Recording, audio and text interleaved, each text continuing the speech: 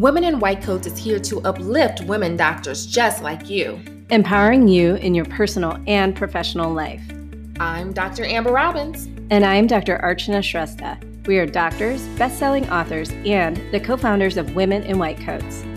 Now, are you ready for a culture shift where women empower women? Join us to get a glimpse of what life is like as a woman doc. And guess what? You'll discover that you're not alone. We're here to give you positivity and keys to balancing your life. This is the Women in White Coats podcast.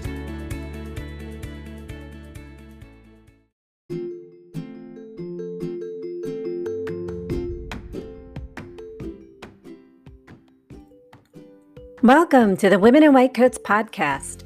This is Dr. Archana, co-founder of Women in White Coats. In this episode, listen in on a panel discussion that was part of our 2020 Women in White Coats virtual conference and wellness retreat. The title of this panel is Thinking Outside the Box, Beyond Clinical Medicine, and features 4 women doctors who are doing unique things with their medical degrees. You will hear from Dr. Mary Mason, an entrepreneur, Dr. Geeta Nair, a chief medical officer, and also from Dr. Kimberly Brown and Dr. Amber Robbins, who have been doing a lot of medical media work. This panel discussion is hosted by Dr. Kat Ogle, an emergency physician and co-author of the Chronicles of Women in White Coats 2. If you enjoy this episode, be sure to register for our free Women in White Coats virtual summit, Women Docs Thinking Outside the Box, which will run from August 31st through September 4th. To learn more, go to womeninwhitecoats.com/virtual summit. Enjoy the episode.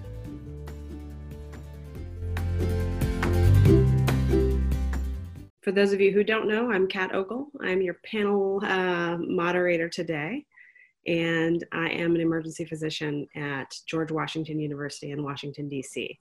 And I'm very excited to share the morning with you and to chat with these amazing, well-established ladies. So I would love to have you guys introduce yourselves. Maybe we'll start with Dr. Geeta Nair. Did I pronounce that correctly? You did. Thanks, Kat. Good morning, everybody. So wonderful to be with you guys this Saturday. If you're like me, you're balancing your household with the conference and with life in general for a good bit now. So first, just want to say thank you to Kat, thank you to Archana, thank you guys so much for the invitation and for having us on. It would have been lovely to do it in person, but maybe that'll be next time around. My background, I'm a rheumatologist trained at GW, actually with Archana. I built my career really in health tech. I'm the chief medical officer for Greenway Health, a EHR company, and I know you guys all hate your EHR. My job is to make it suck less. I still practice part-time. I'm based in Miami, and so I'm a voluntary faculty at University of Miami, and I have an 8-year-old daughter who gives me a run for my money every day. So that's me in a nutshell. Awesome. Thank you so much. My son is also 8, so I feel you. Tons of energy. Dr. Kimberly Brown, please share with us who you are and where you're coming from. So my name is Dr. Kimberly Brown. I'm originally from Milwaukee, Wisconsin, but now I'm living in Memphis, Tennessee, where I did my emergency medicine training here as a part of the first class of emergency medicine residents at the University of Tennessee Health Science Center here. So now I practice in the community, and I've done a bunch of other random things since I've graduated from residency too. So happy to be on here. I'm trying to get back on a normal person's schedule, so if my voice is a little bit raspy, I'm used to kind of sleeping in a little bit this last week since I've been off. So I'm glad to be here this morning. We are so happy to have you. Thank you so much for sharing your time with us. And finally, our illustrious leader, the hostess with the mostest, Dr. Amber Robbins. Hi, good morning. And by the way, Dr. Brown is understating herself, but we'll get into that, I'm sure, later on. But anyway, I'm Dr. Amber. I'm one of the co-founders for Women in White Coats. And I'm also, my day job is being a family doctor here in DC. I have done a lot of interesting things because they give me a lot of energy. So I have done media. I did my fellowship at Georgetown with PBS NewsHour. Love publishing books, love really elevating other people so that they can see their greatness. So I'm so excited to be a part of the panel, and back to Kat. Awesome. Thank you so much.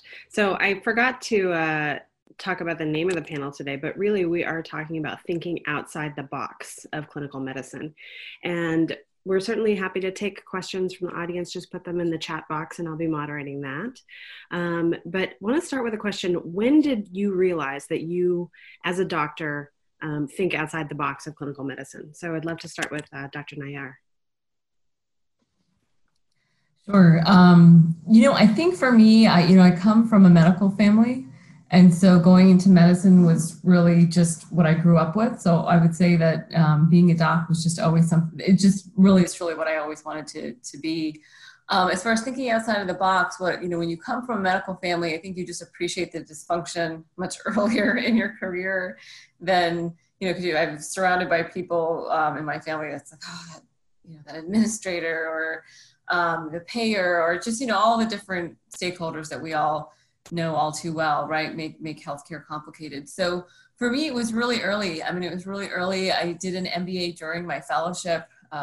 Suicide mission, don't recommend it, but it's really very much paid for when you're a fellow, which is kind of why I did it that way.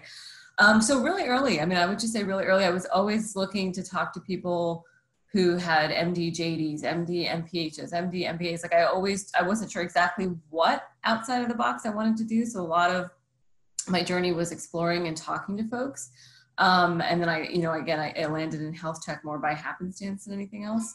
But it was really just surrounding myself with people and trying to understand the landscape, because I always felt like one-on-one patient care was wonderful and I enjoy it, but I really wanted to make an impact. So for me, it was about being able to make like a impact that could scale across the industry.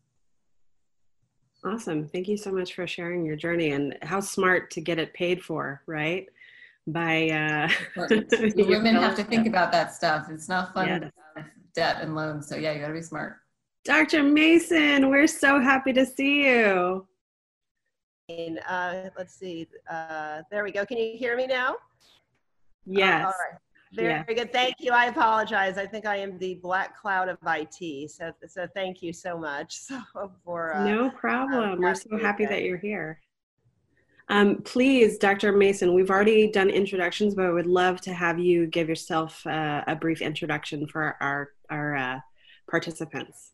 Sure. So I'm Mary Mason. I'm an internist. I'm also a mother of 3. So I have a sophomore in college, a sophomore in high school, and a 3rd grader. So I get the whole spectrum. And I have had, I got my MBA back in when I was still doing my residency.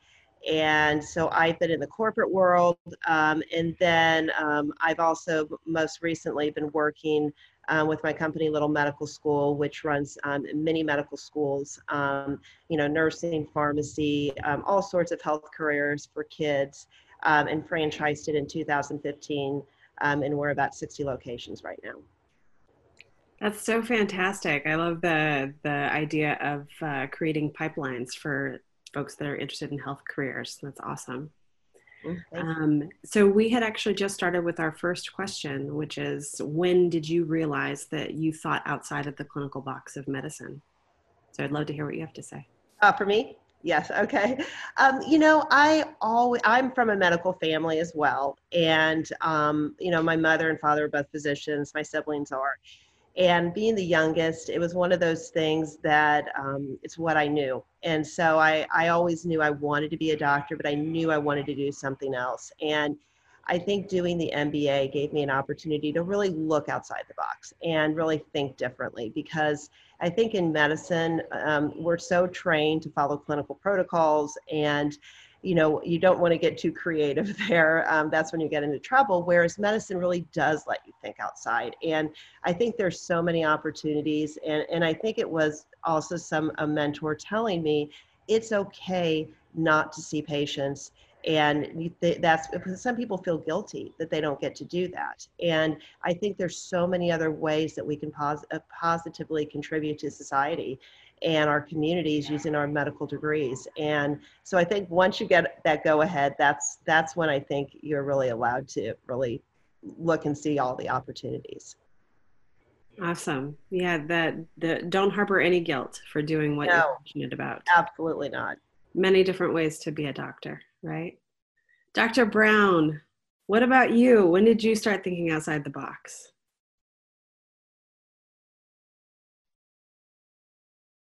Dr. Brown, are you frozen? I think you're muted. Can you hear me? Yes, thank you. Okay. Yeah, I might have to switch sceneries because I think I'm too far away from my router. So I didn't hear the question. I'm sorry. Am I answering the same question as everyone else is? Yeah, same question. When did you start thinking outside the box of clinical medicine? So I will kind of say maybe more so towards the end of residency, but the idea wasn't too far away from me the whole time I've been pursuing medicine. So I did not come from a medical family. I'm the first doctor in my family. We have a couple of nurse practitioners, but no one is a physician in my family. So growing up in a single parent household, my mom was a hustler. And I do say a hustler, like she would have different jobs doing different things. And I feel like she could always find a way to create some sort of an opportunity to make money or do something. So fast forward until all the way when I'm starting residency, and I was sitting down with one of my mentors, and he kept asking me very early, what did I want to do, like after residency, like because it was at the beginning of my second year, and he's like, okay, so what are you gonna do when you finish? I'm like, well, I just got out of intern year, so I don't know. I'm just starting to figure out this whole doctor thing. But he was very much instrumental in influencing some of the things that I thought I could do as a doctor. His name is Dr. Mark Brady. He's been known in the emergency medicine community for 24/7, 365, that emergency medicine documentary, kind of documenting our history. And he was working on some other documentaries. He had his own film production company where he wanted to tell medical stories. And I just thought that was so cool that he could do that. So he was the first one to kind of start jogging my mind and making me to realize that maybe I don't have to just go to fellowship or just see patients or what have you. So long story short, I was this close to doing a neurocritical care fellowship here in Memphis, but I decided to turn it down at the last minute. And when I graduated from residency, it's like, okay, so you're a doctor, you've been working all these years to do that. So you've checked that box off in life. So what else are you going to do? Like, what else is on the list of things that you want to accomplish? So it's been something that's kind of been a slow roll. Like I knew that I could side hustle watching my mom. And then I really started thinking about it in medicine, working with my mentor. And then it kind of just blossomed from there. What a beautiful story. I mean, to be the first doctor in your family, congratulations. That's such an amazing feat. And I'm sure you're so very proud of yourself. And, you know, it sounds so awesome to have not only your mom as a role model, as a hustler, as you said, but also to have really a solid mentor that sort of inspires you, a he for she, as we would call him. So that's awesome. Thank you so much. Definitely. Dr. Robbins. Mm-hmm. Tell us, when did you start thinking outside the box? We started with Born This Way. So I would say for a while, when it really stuck out to me was actually my second year in medical school. And it was more so because my classmates were noticing that I was asking like random questions in medicine. Like, oh, why is it that we have a slide deck that doesn't show all ethnicities? Why is it that we don't have, this or that? And I kept on asking those questions. And so eventually that led to me realizing that I always ask questions and then try to find a solution for them. So then over time that led to, oh, that's what an entrepreneur does. And also, we had a great experience. So I don't know if you all use this, but Visual DX. Have you ever heard of Visual DX before? A lot of us use it when we see patients to try to help us narrow down our differential for dermatological diseases. So the guy from Visual DX, one of the creators, actually came to present to my medical school class while I was a medical student there. And he told us about the process of going from, you know, having this question, knowing that there could be a way to give a solution. And I thought that was so amazing. I haven't done anything like that yet, but I just thought that was so amazing that he took the information that he knew and he was able to create something that's been helpful to me ever since I found out about it. And then later on, I went into residency. I still had all these questions. And then I started to bump into people. And I didn't think this would be an MBA thing. I didn't think all of us would have that in common. And even if we don't, I know 3 of us have it. But I got my MBA not necessarily because, that's what I thought I would need to do. It was more so of mentoring as well for me to get that. And I also got mine in residency. And so that piqued my interest even more and made me realize that, I kind of do like doing certain things like that. And then on the media side of things, a lot of mentoring, just like Dr. Brown was saying, mentoring is super important with that because a mentor tapped me and said, I think you would be good on camera. And I'm like, first of all, I'm a resident and I'm tired as hell. And I don't feel like doing anything other than eat, sleep, go to work. And so she influenced me to start doing TV. At that time, I was in Rochester. And so I was on the local news. And then my program director was like, you're so good at that. Let's see if you can do even more. And I'm like, okay, so how are we going to do this? And so he actually found the information for me to do rotation at ABC News in New York.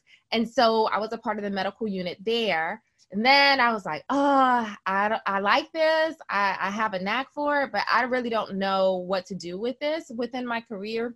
And so thankfully, Dr. Besser, who isn't on ABC anymore, I miss him. I love what they have now, but Dr. Besser is so sweet. He's like a program director at heart. He was actually a program director in pediatrics long time ago. And so he really treated us like a program director at ABC. While he got on the news, talked about different things, did national, local, wrote, all those type of things.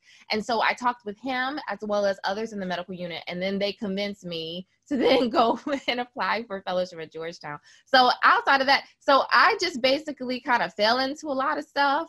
And I find that whenever it's your passion, it kind of finds you. And so that's how I realized, that clinical medicine is just a part of what I do, but it isn't everything that I do. Awesome. Thank you so much for sharing it. It really sounds like serendipity is what spoke to you in your heart, and you've really found your way. So thank you so much for sharing. We do have some prepared questions, but we also have some awesome questions coming from the audience. So I just wanted to throw this one out there. Dr. Nayar, how did you get into the role of Chief Medical Officer? As in, what are the key steps, and is there a roadmap or certain prerequisites? So there's definitely no roadmap. I think we as physicians are so used to the roadmap. I think whenever you do anything outside of medicine, there is no roadmap. I mean, hearing Dr. Robbins' speech, you can see that there was no roadmap, right? I think that probably all of us are at a stage in our career where we realize that. I don't even know how to answer that question. I will tell you that I remember being really young in my first non-clinical job, and they made me a vice president. I was underpaid, overworked, the whole thing. It felt like residency again. I actually thought about going back to residency. So I'm like, I'm actually making less than I was before. And I did all this education. And so one of the things I fought for, since I couldn't get compensated, they basically told me, it's great that you're a doc, but we don't see patients here. So we can't compensate you for that. Like, that's just, we're not going to be able to compensate you for that. and you have no business skills. So they kind of took a chance on me, if you will, and I appreciate that. But I basically fought for a title change, and I said, I think I'm your chief medical officer. I'm not your VP, because everyone else here was a VP. Everyone else, I sort of looked at my peer group, and I said, this just doesn't work for me. This isn't going to help me. And I had no clue. There was no roadmap. But essentially, I fought for that title, and I made it again about the business as opposed to myself. And then once I became a chief medical officer, I never took anything less, to be really frank. And then, of course, it was about building my experience. It was about having this niche sort of specialty in business and tech, and being able to articulate as a doc, which is hard, right? A lot of docs are either really good at the science or good at presenting. Very few are good at both. In technology, there are docs that are really good at geeking out in the engineering space, and like, you never want to put them in front of an audience, but you want them to be in the basement working on stuff because they're so good at it. I like to do both. So I like to actually geek out the engineers in the basement and then go upstairs and talk about it and sell it to the world. One, because I'm a geek, and two, because it's much easier to articulate it when I actually understand it and build it. So it was that, I would say it's that niche that continues to make me successful as a CMO and to be seen as a CMO. I'll also say that your own personal branding, what you do on social media, being thoughtful about things like that, whatever you write, always keeping in mind your credibility is really important, because no matter what any of us do, being a physician is going to be core to that. So never selling yourself cheap snake oil, vitamins, whatever it might be. I think you have to just really do some soul searching on that. But I think I've always towed the line of, I'm a doc, I'm not selling pharmaceuticals, I'm not selling, right? I'm doing solid work, and that's what I want to be. That's what I want to be seen as and respected as, if that makes sense. So sorry, that was long-winded, but truly there was definitely no roadmap. Still no roadmap. I think that seems to be pretty common, for people's paths, that there is no roadmap. But, I really appreciate that you shared that you found a way to articulate your value to the people that were employing you, and that you didn't take less. You're like, this is how it's going to be. This is what I deserve. And, kudos to you for that. Second question from our audience is for everybody, and I would love to start with Dr. Brown. How do you balance clinical practice with your work outside of clinical practice? Do you choose one over the other?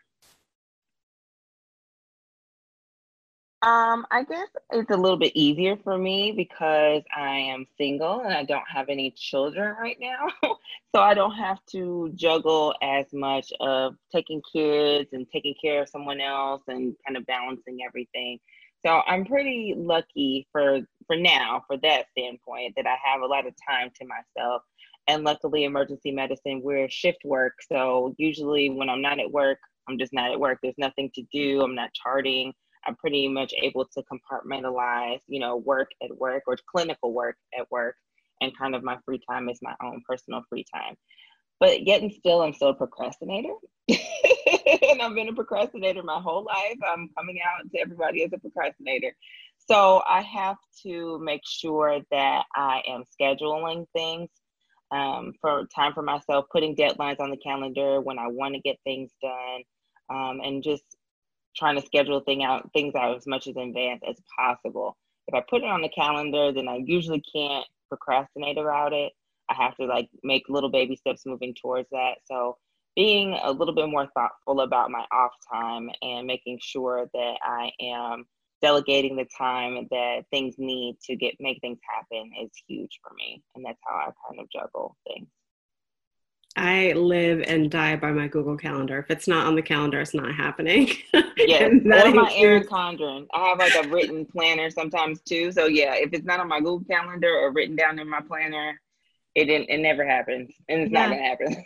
Yeah, and I think that you also bring a really important point up about when you're working on a project, sort of breaking it up into baby steps. That task management and that project management is such an important piece when you're a leader and when you're doing such incredible and dynamic things. So thank you so much. Dr. Mason, please tell us how you balance it all. There we go. I think scheduling is so important, but the other thing too that I've found over the years is that I think often women are scared to ask for what they need to be successful. And I've seen that in the corporate world, but even, now that, I'm moving more into, my own business and really taking control of that, you can make it all work. And I think especially today with, technology and honestly, doing things on Zoom and being at home, sometimes I almost feel like you're more productive. Because we're all really good multitaskers, but I do think that it is okay to be able to tell your employer or tell the business you're working with, this is what I need. And, honestly, I know personally for me, having a meeting not starting before 8:15 or 8:30, because if I can take my little one to school, it sets the tone for the day, and it's much easier for me, and I feel less guilty, and I feel, then I can really concentrate on my work. And I've had so many, physician colleagues say, oh my gosh, I can't do that. That will make me look weak if I ask for that. And that's not true at all. So I think it's really being empowered and figuring out this is what I need to do. But then of course you've got to follow through and do it, and then also do 110% and go beyond. And I think if you do that, you really can make it all work. Awesome. Thank you so much for sharing. Dr. Robbins, how do you balance your clinical work and your outside of clinical work? Yeah, that is starting to be, I want to be honest, that's starting to become an issue. Trying to figure that out, because being full-time family medicine and trying to also be responsive with patients, my boss, and then also to have a lot of other projects outside of medicine going on, it can be a lot. So for me, I've actually also have had a coach to kind of help me figure out how to best do that and how to balance my lifestyle and all of the things that I love to do that are work. It just depends on if it's work that I like to do or work that I don't like to do. So for me, I'm actually considering going part-time. And so that would allow me to have more time to be able to balance things, to help even women in white coats grow, doing more media, all those type of things that I'm also passionate about, as well as seeing patients. Because I think for me, if I have a balance of both of those things, and that gets me to my happy place. But if one of them is lacking, then I start getting like stir crazy, like COVID stir crazy. So I'm working on that. But right now what I do is I wake up early. I wake up at like 5:30, 5 o'clock every morning, and I try to do some work before work, outside of my clinical work. So non-clinical work before I even go to work. And then I go to work from 8 to 5, and I'm out by 5. Everybody knows that who works with me. I am out by 5. If you keep me at 5:01, we have a problem. So I try to wrap up at 5. And then I come home, and then I start back on my non-clinical work. I still go to bed at 10:30. I still am able to do fun things. I section off time, but it's all about, I have this goal. I know I need these certain benchmarks to meet it. And then I just go ahead and, meet those marks and then move on to the next thing. But yeah, the balance is hard. And especially if you're trying to incorporate more people in your life. For me, I'm having a life transition where I'm about to get married. So that was also something that came in part of me trying to figure out, okay, I know I'm already busy, so what can I do to take something off my plate? So part-time it is. So it changes depending on where you are in your life. Well, it's wonderful that you can sort of toe that line and figure out when it is that you need to let something go and, redirect your energy to the things that you're passionate about. And I also love that you're very clear about your boundaries. I think that that's something we could take a note on.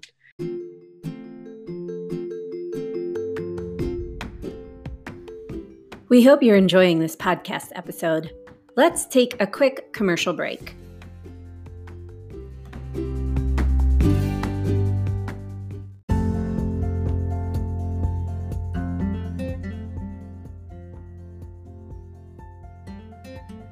Hi, fellow women in white coats. Are you a physician who is dissatisfied in your current job? Have you been thinking about pivoting and making a career move? Has the pandemic caused you to reevaluate where you are and what you are doing? Wouldn't it be amazing to practice medicine on your own terms so you can be more present for your family? Or maybe you've realized medicine isn't quite so stable and that you need additional sources of income. Since so many doctors are wanting to pivot in their careers right now, we decided to put together a Women in White Coats virtual summit called Women Docs Thinking Outside the Box. You will hear from an amazing lineup of guest experts who are all women docs thinking outside the box, living life and practicing medicine on their own terms. They will share with you their best tips for making a transition into everything from telemedicine and locums to physician leadership, lifestyle medicine, and medical media. We will even have experts talking about how to get started in real estate and stock investing and entrepreneurship. And there's so much more. Our virtual summit is free and runs from August 31st through September 4th. To check out the lineup of speakers and all the topics we will cover, go to womeninwhitecoats.com/virtual summit and get registered today.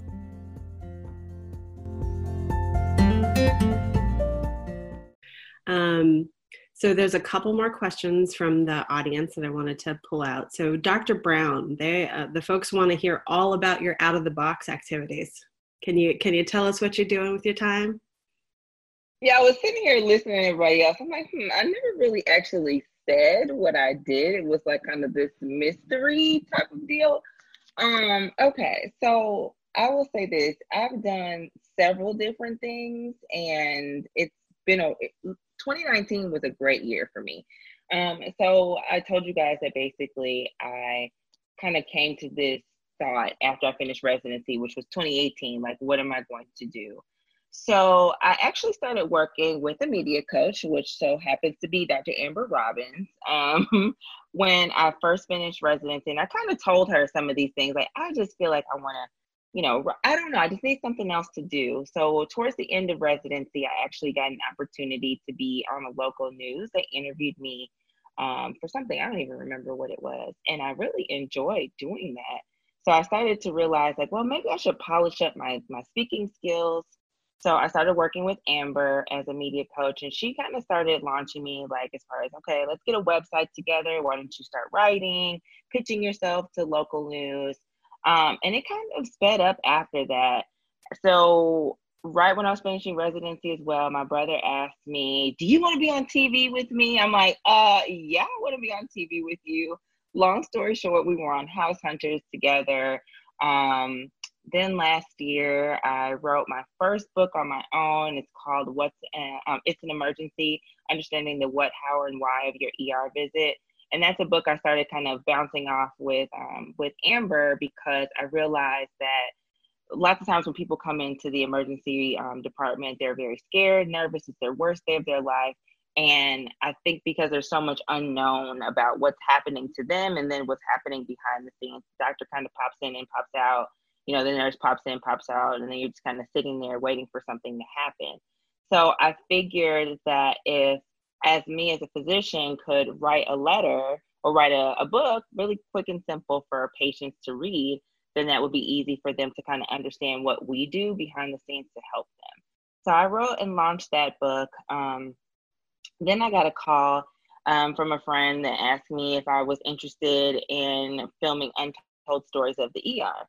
So what I didn't say was I went to Ross University School of Medicine, which when I was there, it was located in Dominica, but now it's in Barbados. And so when I was on the island as a medical student, I used to watch Untold Stories of the ER on Saturday night because I knew I wanted to be ER doctor. And I would try to guess like what was going on with the patients, like, depending on whatever we had learned. And I usually would get it right. I'm like, oh my God, that's so cool that this patient actually had that. And I was like, man, I want to be on that show one day. I want to be on that show. And sure enough, I ended up meeting a couple of people who were on the show, and they say, hey, they're casting again. Do you want to pitch? And so I pitched a couple of stories, and they took the second story and they flew me to Toronto, Canada. It made me feel like a movie star. And that was really fun. So I was on Untold Stories of the ER last year. And so lots of TV that I did last year. So starting this year, I ended up meeting Dr. Nina Loom, who is also one of the original authors of the Chronicles of Women in White Coats, when I went to the conference last year, and found out that we both went to medical school in the Caribbean. And we decided to get together and write a book together called Still MD, which is basically for people who are considering going to international medical schools or Caribbean schools, and kind of documenting our journey and giving advice along the way. A lot of times we've learned that students that go to Caribbean medical schools or international medical schools aren't as supported and don't have the mentorship and leadership and guidance that they need. So we decided to kind of stand up and be that voice, and Dr. Nina is already coaching IMGs.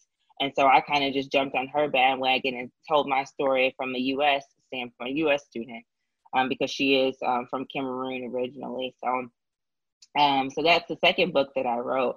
So 2 books, TV, and then with COVID-19 right now, there's been a lot of local news that's been reaching out to me to speak on air about what's been going on. So that's kind of what I have done outside of the box. So written a couple of books, been on TV a few times, and really I have some other things that I'm thinking about doing in the background as well. So that has been my real passion these last few months, 2 years outside of residency since 2018.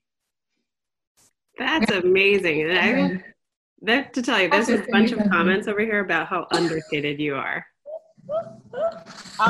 Stop selling yourself short. There's like 31 comments. Holy God. We don't want the Cliff's Notes version. We want the full version. Yeah, this is so not cool, Dr. Brown. You're like holding back on a women in white coat panel. You're the opposite of what we're supposed to do. You're like the poster child. You're amazing. Well, no, I'm in awe of each of you guys, because I was gonna say the next thing that I'm really tackling is I would love to. Well, I already do some telemedicine work on the side, but I am seeing, of course, with COVID-19. I hate to say the word, but COVID-19.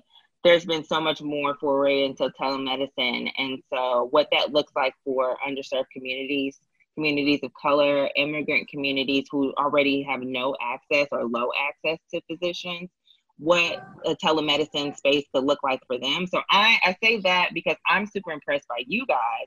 Geeta, that's amazing that you are a CMO and thinking outside the box. And Dr. Mason, I love the Midi Medical School idea. Since living here in Memphis, there's so many students who just don't have access because of the school system or whatever. So it will be amazing to see what a Midi Medical School here in Memphis would do. So I'm amazed by you guys. I'm just like, well, I can show up on TV. You know what? We actually have one there that's based out of South Haven, Mississippi. Okay. And it's really funny because even, that concept, when I started in residency, because I was trying to figure out community service, and I was a chief resident at WashU in St. Louis, and I had all these residents who were so burned out, and so I was trying to connect them with the community. And honestly, it was just this very simple idea of doing role playing and doing storyboarding, and giving kids white coats and stethoscopes, and having them take the little medical school oath, which was like like the Hippocratic Oath, and getting a diploma. And I just played around with it for a long time until someone just in 2010 said, you know what, no one else is doing this. And so, and then I realized there was people all over the country, a lot of physicians. We have several physicians who are now franchise owners, nurses. We have a lot of education, small business owners who have come in, and we basically have now probably over 450 hours of curriculum. We do after-school programs, summer camps, birthday parties, Girl Scouts, all sorts of things. But the coolest thing that has happened is I have a lot of physicians who are, kind of reaching that burnout stage where they want to still see patients once a week or twice a week, but they also want to go and teach. And also we have a lot of instructors that are pre-med or, people in college and grad school. So then it also gives you the opportunity to become a mentor as well to these instructors. So it's this really great win-win. And then I take the profits and put it in a foundation that's named after my mother, who was a pediatrician who inspired this all. And we then go into underserved communities and do this, because I think if you can get to kids young in grade school and tell them you can do this, and you inspire them, it really can change a lot, especially in these underserved communities. A lot of kids are just told you can't do it. And so we're all about that. And I think especially when you have a physician in charge of the local franchise, it just gives you an opportunity to become such a role model, and it's so rewarding. And so that's what I love about it. And I still teach. I love to go teach. I think it's the best thing ever. And we've been doing online classes now nationally because of the COVID crisis, and it works that way too. And so, it's just been really, I think, something I never thought would get as big as it has, but it's really been great to meet so many other women physicians who have the same mission. That is so awesome. And you actually addressed one of the questions that was in the Q&A. As folks wanted to know how, you're managing these mini medical schools and who is involved in being a franchisee. So if someone wanted to do that, would they just contact you? Yeah, if you go on our website, we have lots of information. And, I think the scariest thing about business, especially when, because most physicians are employed, so you've never really been in a business situation. So what I did is I took all this information and all these resources, and we put them together so somebody could open up their own business, using all of our resources and tools. And we've made it very simple. And we do, a 3-day training. And it's, like I said, it's a way to really do something with your medical degree. And to really, think of you're influencing the next generation of physicians and nurses and healthcare heroes, which, is really very rewarding. That's awesome. Everybody's asking for the website. So if you don't littlemedicalschool.com. And we have lots of areas still open. It's been very interesting. We've had a lot of international, and it's a lot we've been growing there, but we still have a lot of areas open in the US. And I'd love when women physicians, come in and do this, because they're passionate, and, it gives them an opportunity to be a great role model in their local community. Sorry, can I just make a comment? I think that not to derail this to talk about the pandemic, I know we're all exhausted from talking about it, but, it's so important that this has just shown the frailty of the healthcare infrastructure that we have right across the country. And as usual, the communities that get hit the worst are underserved, populations of color, just all of this. I know you guys know, but I think we have something here on this panel, and we should really talk offline about things we can do, because this whole concept of a little medical school, that's brilliant, right? Now, when we talk about workforce shortages, after this pandemic, it's going to be twice as bad. So many people have died. So many people are going to leave the profession. So many people have retired because of this. So this is a really critical time right now, I think, to be a doctor and to be in a position where we could actually contribute. I think actively, and as I think about, what Women in White Coats is doing, I think it's phenomenal. I think as women, we really should talk about maybe some things we can do as a project or something out of this, because I would love, all of you are really inspiring. And this pandemic has, I think, moved so many of us to really question, what am I doing in healthcare and what could I do better? Because this is beyond just one doc and one hospital, right? So it's so massive. So sorry to be on my soapbox, but I just wanted to put it out there. I think that it's panels like this, it's opportunities like this conference that allow us to connect and network and think about how to move forward with the things that we're struggling. So I think that you're absolutely right, Dr. Nair. This is a great opportunity for us to generate some momentum, to do something positive, to respond to this pandemic. I'm mindful of time because we've got about 15 minutes left. And so I want to ask each of you to share some advice for folks who are listening, who might be interested in doing things outside the box, but maybe are fearful or anxious about taking that next step. So why don't we start with Dr. Robbins? Sure. So I love that. So to bring it kind of even back to women in white coats. So the whole thing, good morning. The whole thing was with this is that it all began with me having quiet time with myself to come up with a book project. And then Archana and I came up with Women in White Coats. So sometimes it's just a little small idea that you don't necessarily think would be something other people would want. And then you get surprised when you have conferences, when you have panels like this, how much that need is there. So if there's something that's in your heart that you want to do, just do it. You know, life is too short. We've seen even with the pandemic, if there's something you want to do, just do it now. It doesn't have to be perfect. God knows, even with everything that we do with Women in White Coats, when I see patients, it's not perfect, but there's some value that other people can find in it, that other people need. So my encouragement to you is get off your butt and do it. If you need help, we can do it as a group, but our goal is to have you burn bright. And so our hope is that this will be the light for you actually to go out and do what you really want to do, that will then pour back into you. Thank you so much. It's almost like a Nike ad. Just do it. Yes. Awesome. All right. Dr. Nayar, tell us what you think. So it's not going to be that different from Dr. Robbins. I think that I'm going to tailor it to women and physicians. So first of all, I'm going to plug Dr. Brown's book because she did not do a good job of doing it. So Emergency, the what, why, and how to go to an ER visit. This chat is long. I can't find it now. But the book is called Emergency by Dr. Kimberly Brown. So number one, support each other, right? So I say that and I do that, right?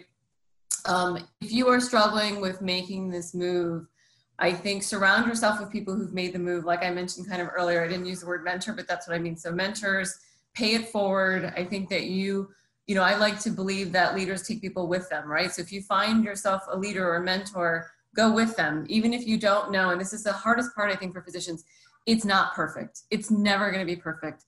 Life is messy.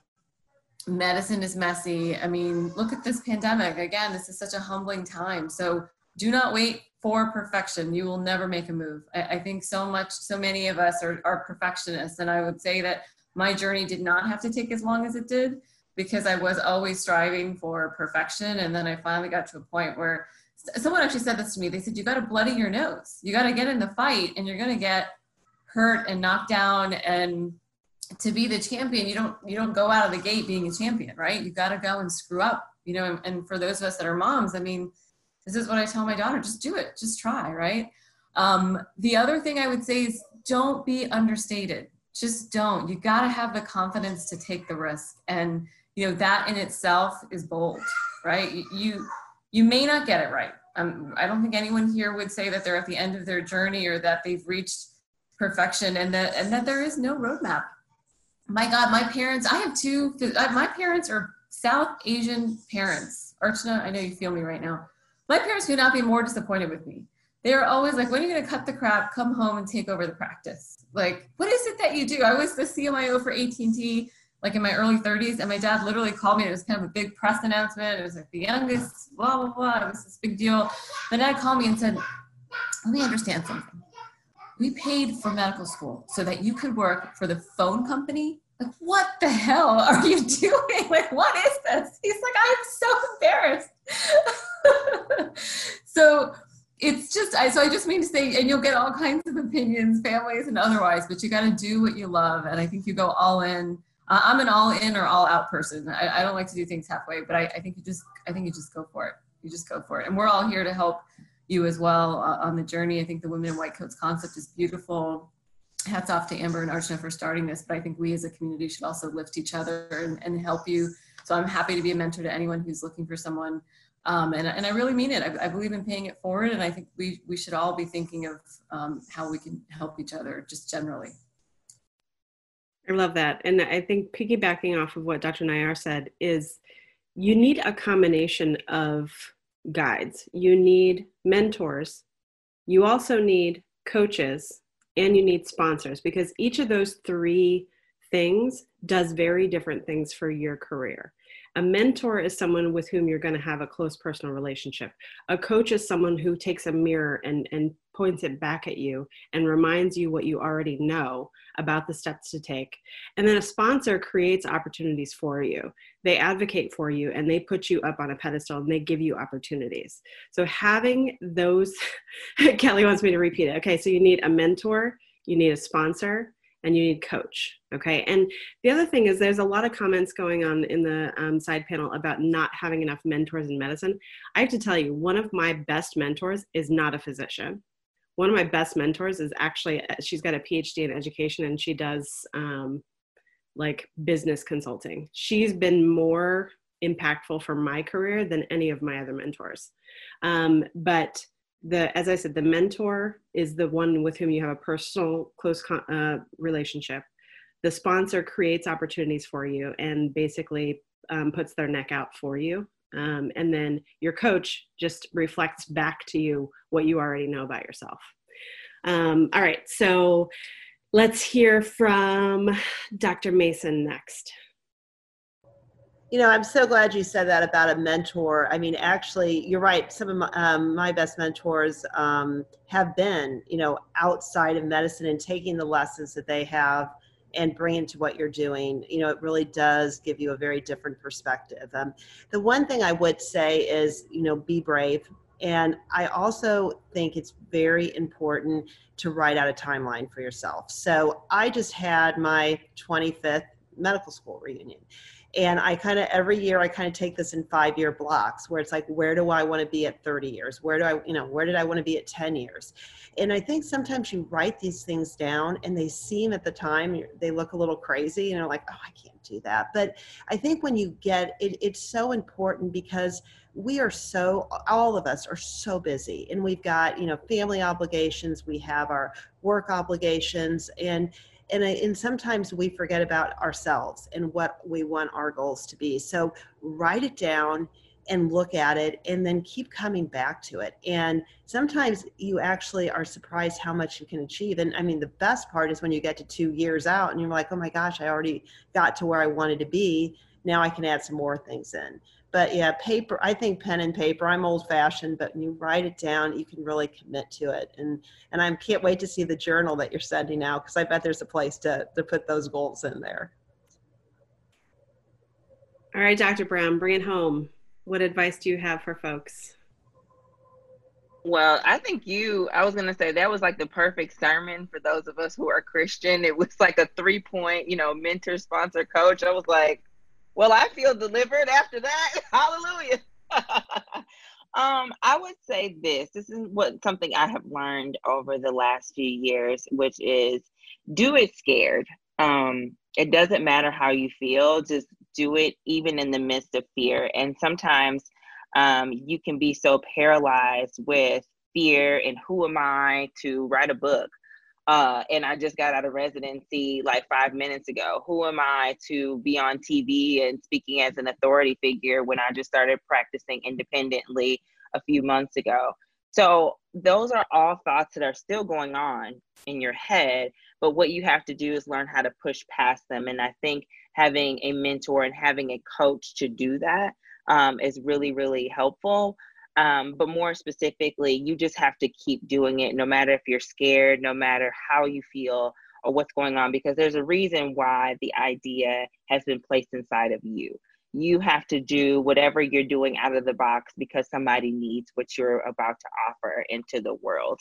So that is one thing that I really learned how to implement in my life, is just pushing past fear and uncertainty and well, how is this all going to work and Well, you know, you just have to start taking the first step and the second step and the third step. And if there's a roadblock, there's a lot of things that you can ask someone, you can Google it, you can kind of figure it out along the way. And then all of a sudden you'll have a finished product about, you know, what you're trying to do. So no matter what though, if you're going to let fear paralyze you, you won't ever get to that goal. So again, just learning how to push past fear and doing it scared is the biggest thing that I recommend someone learn how to do.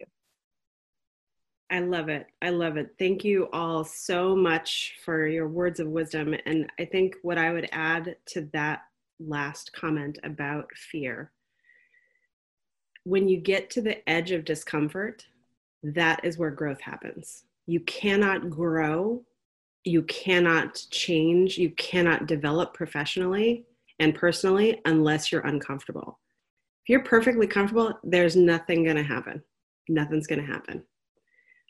So thank you all so very much. And there's a ton of great conversations going on in the chat window. I think it would be probably great for us to collate these comments because I wasn't able to get to everybody's questions.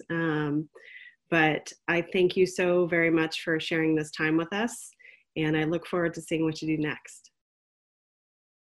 Thank you so much, Kat. That was great. Thank you, everyone. That was a great panel. And just to direct you to what's coming next, we have Shane, who is a financial planner. He'll be talking to you about finances. And then right after that, we'll have another panel discussion on leadership and seeking promotion. And so what I would want you to do for both of those, when you go to the actual portal for the conference, press the down arrow and then just click the button if you do not see the video pop up. Okay. All right. Well, thank you so much again. Thank you, everybody. Bye, So everyone. nice meeting you guys. Thank you Great so to much. meet you all. Bye, guys.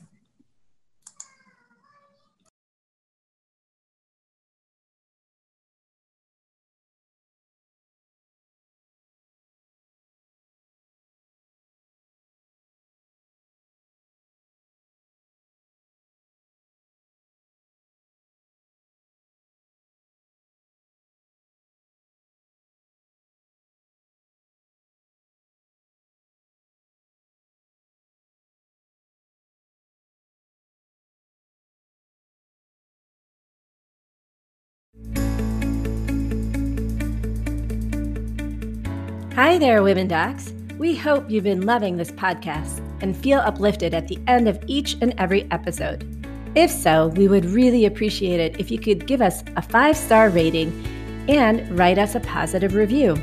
Those reviews help us get the word out and help uplift and empower more women doctors. But you know what? We'd love to meet up with you in person. So head on over to womeninwhitecoats.com and sign up to become a member of our supportive tribe. When you do, you will be the first to hear about meetups in your area, as well as upcoming live events. You'll also get our latest blog articles and podcasts delivered straight to your inbox.